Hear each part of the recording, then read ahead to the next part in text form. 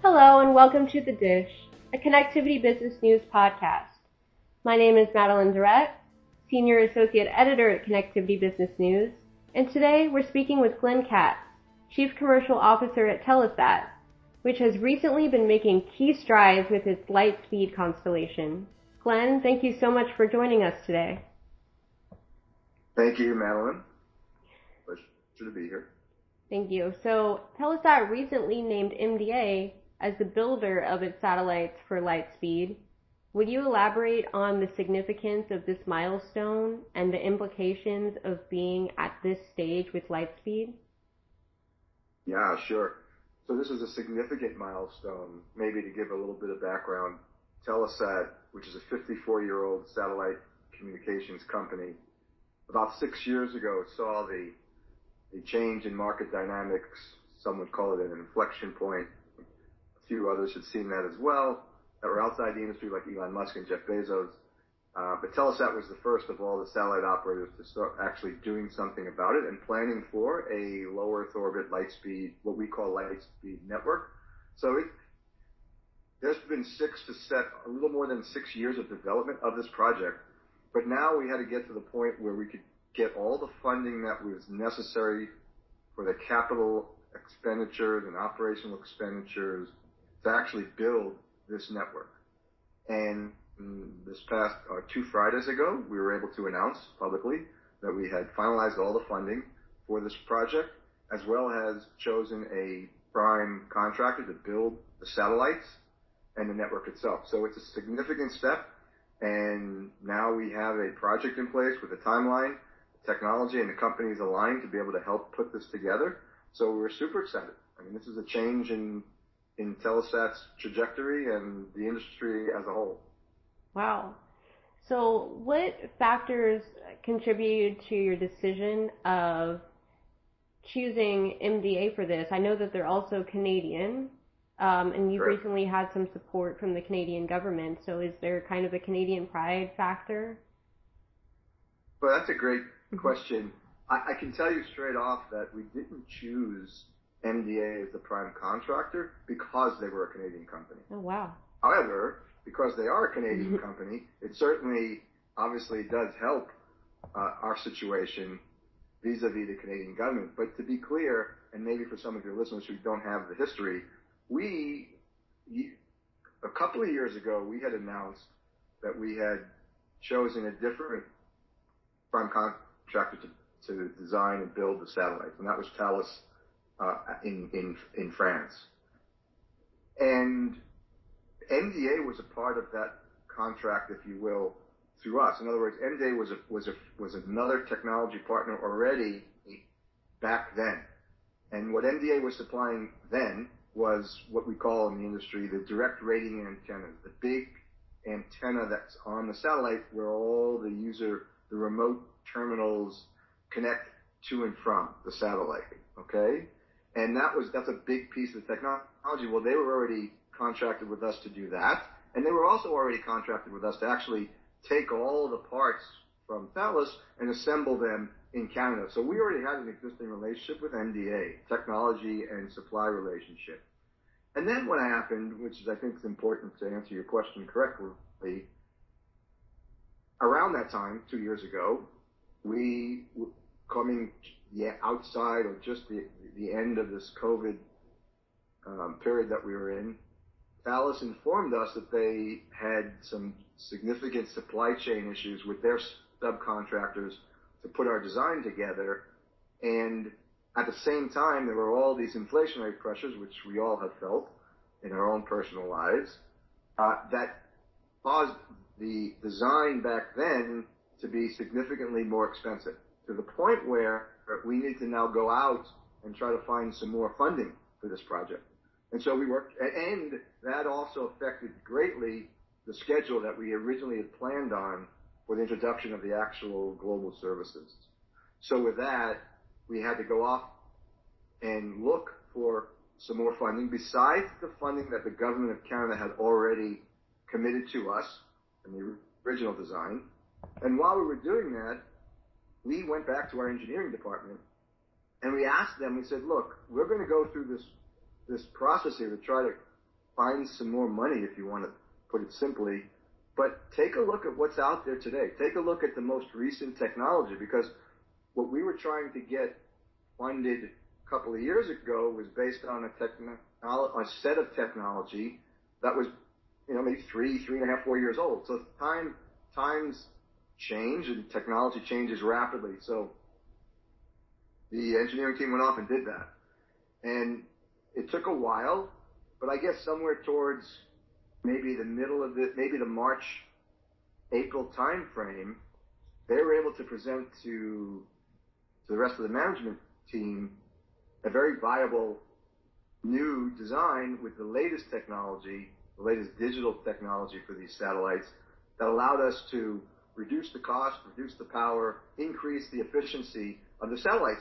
And it just so happened, through all the different technologies as well as other providers out there, that in MDA were the ones who were able to mature and de-risk some of the major components of the satellite and add to it specific digital technology that allowed the efficiency of the system to increase by a factor of 3 in terms of the amount of beams that we can serve per satellite, and also reduce the overall size of the satellite to around 75%. So all of that together helped really reduce the cost of the system, modernize the system, if you want to think of it that way.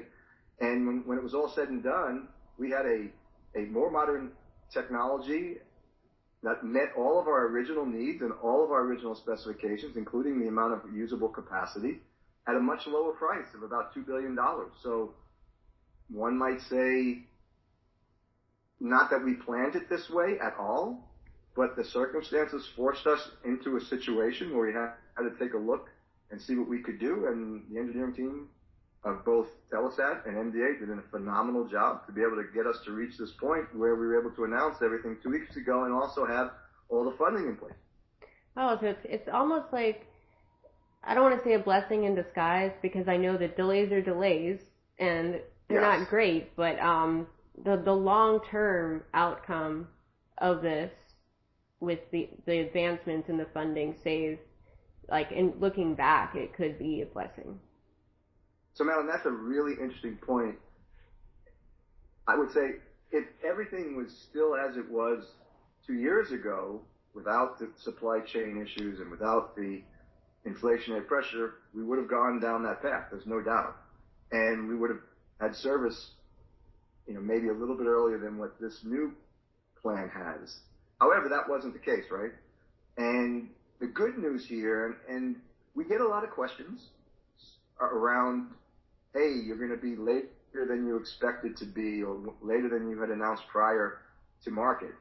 And our response is that, yes, that's true, but the market itself, the target addressable market for low Earth orbit services, both in the commercial side of that target addressable market as well as the residential side of that target addressable market, is so enormous. It's so big compared to the target addressable market for geostationary based satellite services today, similar service to what we provide today with our geo fleet. And so there will be enough market size and enough demand for these types of services so that there's more than one player that will get a piece of that pie. So yeah, we'll be a little bit late. The flip side of that is we really like what we've designed in terms of our positioning and what makes us different from some of the other low Earth orbit providers that are in the market today. So we're carving out a niche. It's a very big niche, and we're still incredibly bullish about it. So yeah, and maybe it was a little bit better to be born a bit late on this one. And kind of to spin off on that point, how will Lightspeed be a game changer for the industry? Which sectors and which applications will benefit the most from this service? Well, yeah, so when we look at the market that we want to address, the total, what I was calling before, target addressable market for low Earth orbit satellite services, us as well as a whole bunch of other industry experts size that market as up to well over $400 billion worldwide, globally, in 2025. The target addressable market. Not like everybody's going to be there in 2025, but the market size itself. And when we look at that market, a little more than half of that is direct-to-home consumer. very similar to what Starlink is doing today and what the majority of their businesses today and what their systems were designed for today. And that's going to set up the actual answer to your question, but I wanted to give a little bit of context. So in terms of Lightspeed, we're not targeting that specifically. What we're targeting is the commercial side of that large market. And that's broken up into four major verticals that are large. Enterprise, just like you'd find enterprise services in the United States or in Europe, but that's a global enterprise market. Aviation, internet to planes, connectivity to planes. Maritime, which is everything from cruise ships down to individual yachts, if you want to think of it that way. And then, of course, government, for all government-related type of communication needs. And that side of the market is big enough, and what we've done there, if you look at that type of market, it demands a little bit of a, not a little bit, it demands quite a big difference in terms of the services that one would require for telecommunications. And that's what we've designed Lightspeed to be. We've designed it to be what's called in the industry an enterprise class network. We consider ourselves really a carrier of carriers.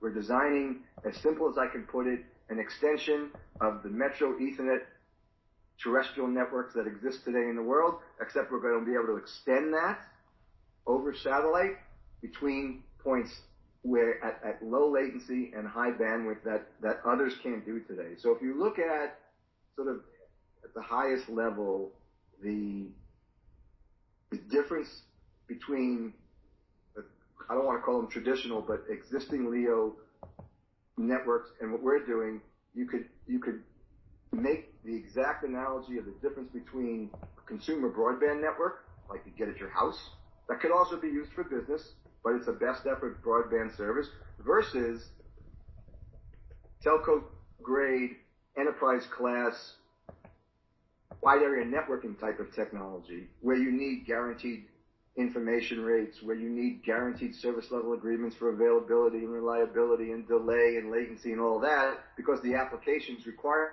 that for the enterprise and government side of the market side. So that's exactly what we're designing towards. And it's two different, both of those types of networks are valid, both are viable for their particular market needs. It's the same way, what we're designing for is in essence the same way that carriers and telcos work today. As an example, if you go to an AT&T or an Orange or Telefonica or Comcast, you can purchase from them best effort broadband high-speed networks, or for a certain set of applications and needs on the commercial enterprise side, you can purchase Ethernet grade networks, right? So that's the difference. We're focusing that other side of the business, which is the commercial side, with our services. That's exactly what my next question was going to be, like, what defines an enterprise class network? So you answered that quite well. Thank you. Yeah, that's exactly right. And it's an industry standard sort of definition for enterprise class, and that's exactly what we're designing. And then Lightspeed it's also a software-defined network. Why are software-defined networks the future of connectivity? Yeah, it's interesting. Most technology today, even some of the newer geostationary satellites, are also software-defined, meaning that there's processors on board. So one can modify, if you want to think of it, change or have more flexibility in terms of how those satellites operate. So older satellites or satellites that were designed years ago, they're big giant relays in the sky. You can't really move things around. You can't move beams around. You can't change power very well. Well, the more modern class of satellites, both geostationary and low Earth orbit, now have massive processors on them that allow you to do some modifications. However, for a low Earth orbit network, which is what the Lightspeed network is, the requirement and the demands and specifications for what those satellites have to do are orders of magnitude greater than what a geostationary satellite can do and needs to do. So, by definition, these satellites they're active satellites. They're routers in the sky, and every one of those satellites are connected via optical satellite links to 4 other satellites, which creates a giant global mesh network in the sky.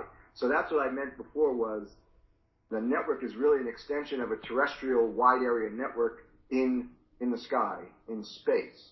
And so the satellites have to, by definition, be able to be modified, changed. Algorithms need to be updated over time. And so that's where the software-defined aspect of these satellites come from. You can't create a low Earth orbit satellite that's meaningful in terms of what it can do without having the ability to control the software on those satellites after they're launched. Thank you. And I know that Lightspeed is adaptable to 5G mobile infrastructures.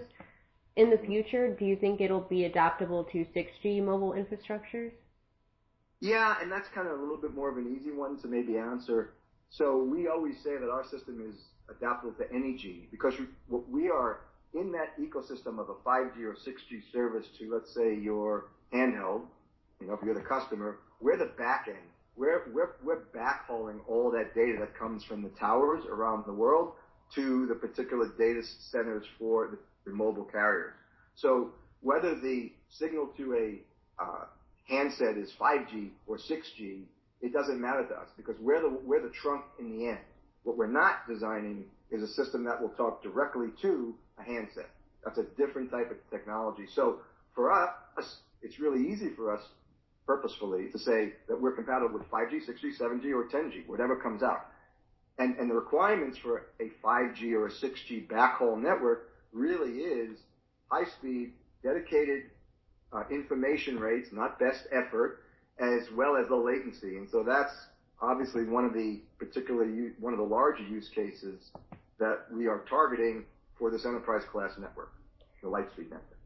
And I know that this is also a very secure network. What steps has Telesat taken to make it this secure, and how difficult would it be to intercept data from Lightspeed or jam the signal? Yeah. Now, so I get that. We get that question a lot. First, let's talk about the security.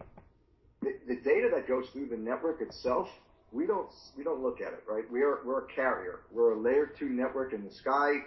We assume that everyone will encrypt their own data and send it over our Lightspeed network. That's sort of base number one. However, one has to say, well, that's great, but can someone get into your system? Like you said, is there a way for them to intercept the data or jam the signal? Well, there's always a way probably to do something. However, a low Earth orbit network by definition, and then Lightspeed in terms of the specifications, is much, much, much more robust and hardened than a generic, let's say, geostationary network. And so how does that happen? Well, first of all, you really do have to look at the company itself.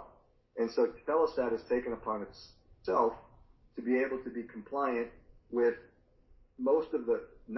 all of the most recent cybersecurity requirements from the U.S. government, including the U.S. Space Force's Infrastructure Asset Pre-Approval Program, otherwise known as IAPRE, which has well over 500 controls. Those are corporate company controls that work from everywhere from what are your cybersecurity policies, how do you govern that, what's the architecture of your enterprise and operating support systems that control these satellites. Do you have an operations day-to-day operations center that monitors? And then what is your response time? And then what's your business recovery and disaster recovery? So besides the actual physical aspect of the satellite, it's how the company is organized around that network, because we do have to operate it. I mean, these satellites are routers in the sky, but there's controls and there's updates and there's configurations that have to always go back and forth between the satellite and our operations center, and you have to build a corporation around that is secure. So that's kind of fundamental, and that's the basis, right? So now you get to the architecture of the system itself. And so low Earth orbit satellites, not just ours, any one of them in general are much more robust, because the satellites, as it relates to a user on the ground that's connecting into the system, those satellites are not stationary like geostationary satellites are by definition. They're moving relative to a point on Earth. So you will not have one satellite maybe over a particular location for several minutes, and then the data is passed off to another satellite. And the satellite terminals are made to scan over the elevation of all the satellites that will be in its field of view. So it's not really always focused on the same satellite all the time. So you have this handoff that occurs, which is very, very difficult to intercept, number one. The second thing is, particularly as it relates to Lightspeed, we have a very neat and secure access design for our satellites. So we have multiple beams per satellite that are passing over, let's say, location in a user terminal. The user terminal is what we call the antenna and the modem that has to connect to some terrestrial infrastructure to our satellite, right? So as these satellites go over, we have multiple 64 beams per satellite that are focusing energy on different terminals, and then within each of those beams, we hop them. Every X milliseconds, we're moving those beams around. So we're sending packets in a very short burst, and then moving that beam to another user terminal, sending a burst, and doing that in a manner where it's seamless to the data flow. But from someone who's trying to intercept that, really, really, really, really hard, right? And then you get to the next stage, which is, okay, what happens, God forbid, if someone takes out one of these satellites? Well, don't know if that will happen, but if it did, the satellite system itself, Lightspeed as an example, which has all of these optical satellite links, as I mentioned earlier, meaning we're actually a mesh network in the sky. If one of those nodes, being a satellite, fall out of the system, whether it's from a satellite issue that occurs on the satellite or a bad actor, God forbid, the network itself will self-heal around it. Right? I mean, because it's all the satellites are connected. So your data will continue to flow and be routed through a different path across our network in the sky. So if you put all of that together, actually, everything related to how the company itself structures its own cybersecurity systems and operations and governance and compliance, along with the moving of the satellites, the multiple beam hopping, and as well as the self-healing aspect, if you will, of the network, because of our optical satellite links, the mesh design, it's a really robust and really resilient architecture relative to what's out there today for geostationary satellites. And that, for instance, one of the reasons that governments around the world, for government applications, really do appreciate low Earth orbit types of technology like what we have. Thank you. And it might have been Telesat that I spoke with this before. But also solar weather. If solar weather impacts one satellite in a big mesh network, kind of the self-healing and the other satellites kind of picking up the slack of that satellite, that's another example. That's another example. That is, yes. And then with all these milestones accomplished and MDA selected, what is the current schedule of the Lightspeed program? Okay. So obviously, we have a very detailed schedule, like everyone would expect, in terms of reviews and different types of things that have to happen along the way. But overall, the general schedule is that, excuse me, we'll be launching some what we call Pathfinder or some satellites early in 2026. Then we'll start launching production level satellites. Well, those satellites will be production satellites. Would be, let's say, the first few. And then we'll start a production run of launches of the satellites mid-2026. And all satellites, all of the initial, what we're funded for, 192 satellites that will actually go into space, they're not launched at the same time. So you launch some number of them every month, and then it takes a couple of months for those to actually get into the orbit and get tested. So that whole process, the overall high-level schedule is we'll start launching in 2026. We'll start doing field trials in 2026, and then by mid to end 2027, we'll have full global coverage, and then our full global services will begin. Exciting stuff. Yeah. Is there anything else you think our subscribers should know about Lightspeed? I guess maybe if there was one thing I would say, just to reinforce, because the question comes up a lot, and I think it just has to do with historically where geostationary satellites play. The market will be very large. It will require different types of technology. I'm talking about low Earth orbit services and technology, not just one, so not one service type fits all. which is why we're so optimistic and so bullish about what we're trying to do. And maybe we may be a year or so later than we expected to be in service, but we still feel we have the right solution. And frankly, I can tell you from all of my travels over the last couple of years, speaking to customers around the world about this technology, every single one of them says, all right, just get it up there. It's a great design, and we really need those services. So that, I guess that's the message, final message. Well, thank you so much for joining us today. That about wraps up today's episode. So we want to give Glenn Katz, Chief Commercial Officer at Telesat, a warm thank you for joining us. This has been the Dish Podcast by Connectivity Business News. And before I sign off, I do want to remind our listeners about the upcoming Connectivity Next Summit 2023, presented by Connectivity Business News. The event is scheduled for November 13th and 14th in Atlanta and will focus on trends and opportunities in the satellite and telecom connectivity sector. The summit will provide insight into the latest developments and trends that are changing how connectivity professionals create strategic plans for SATCOM development, deployment, and commercialization. Be sure to take advantage of early bird pricing while it is still available at connectivitynextsummit.com.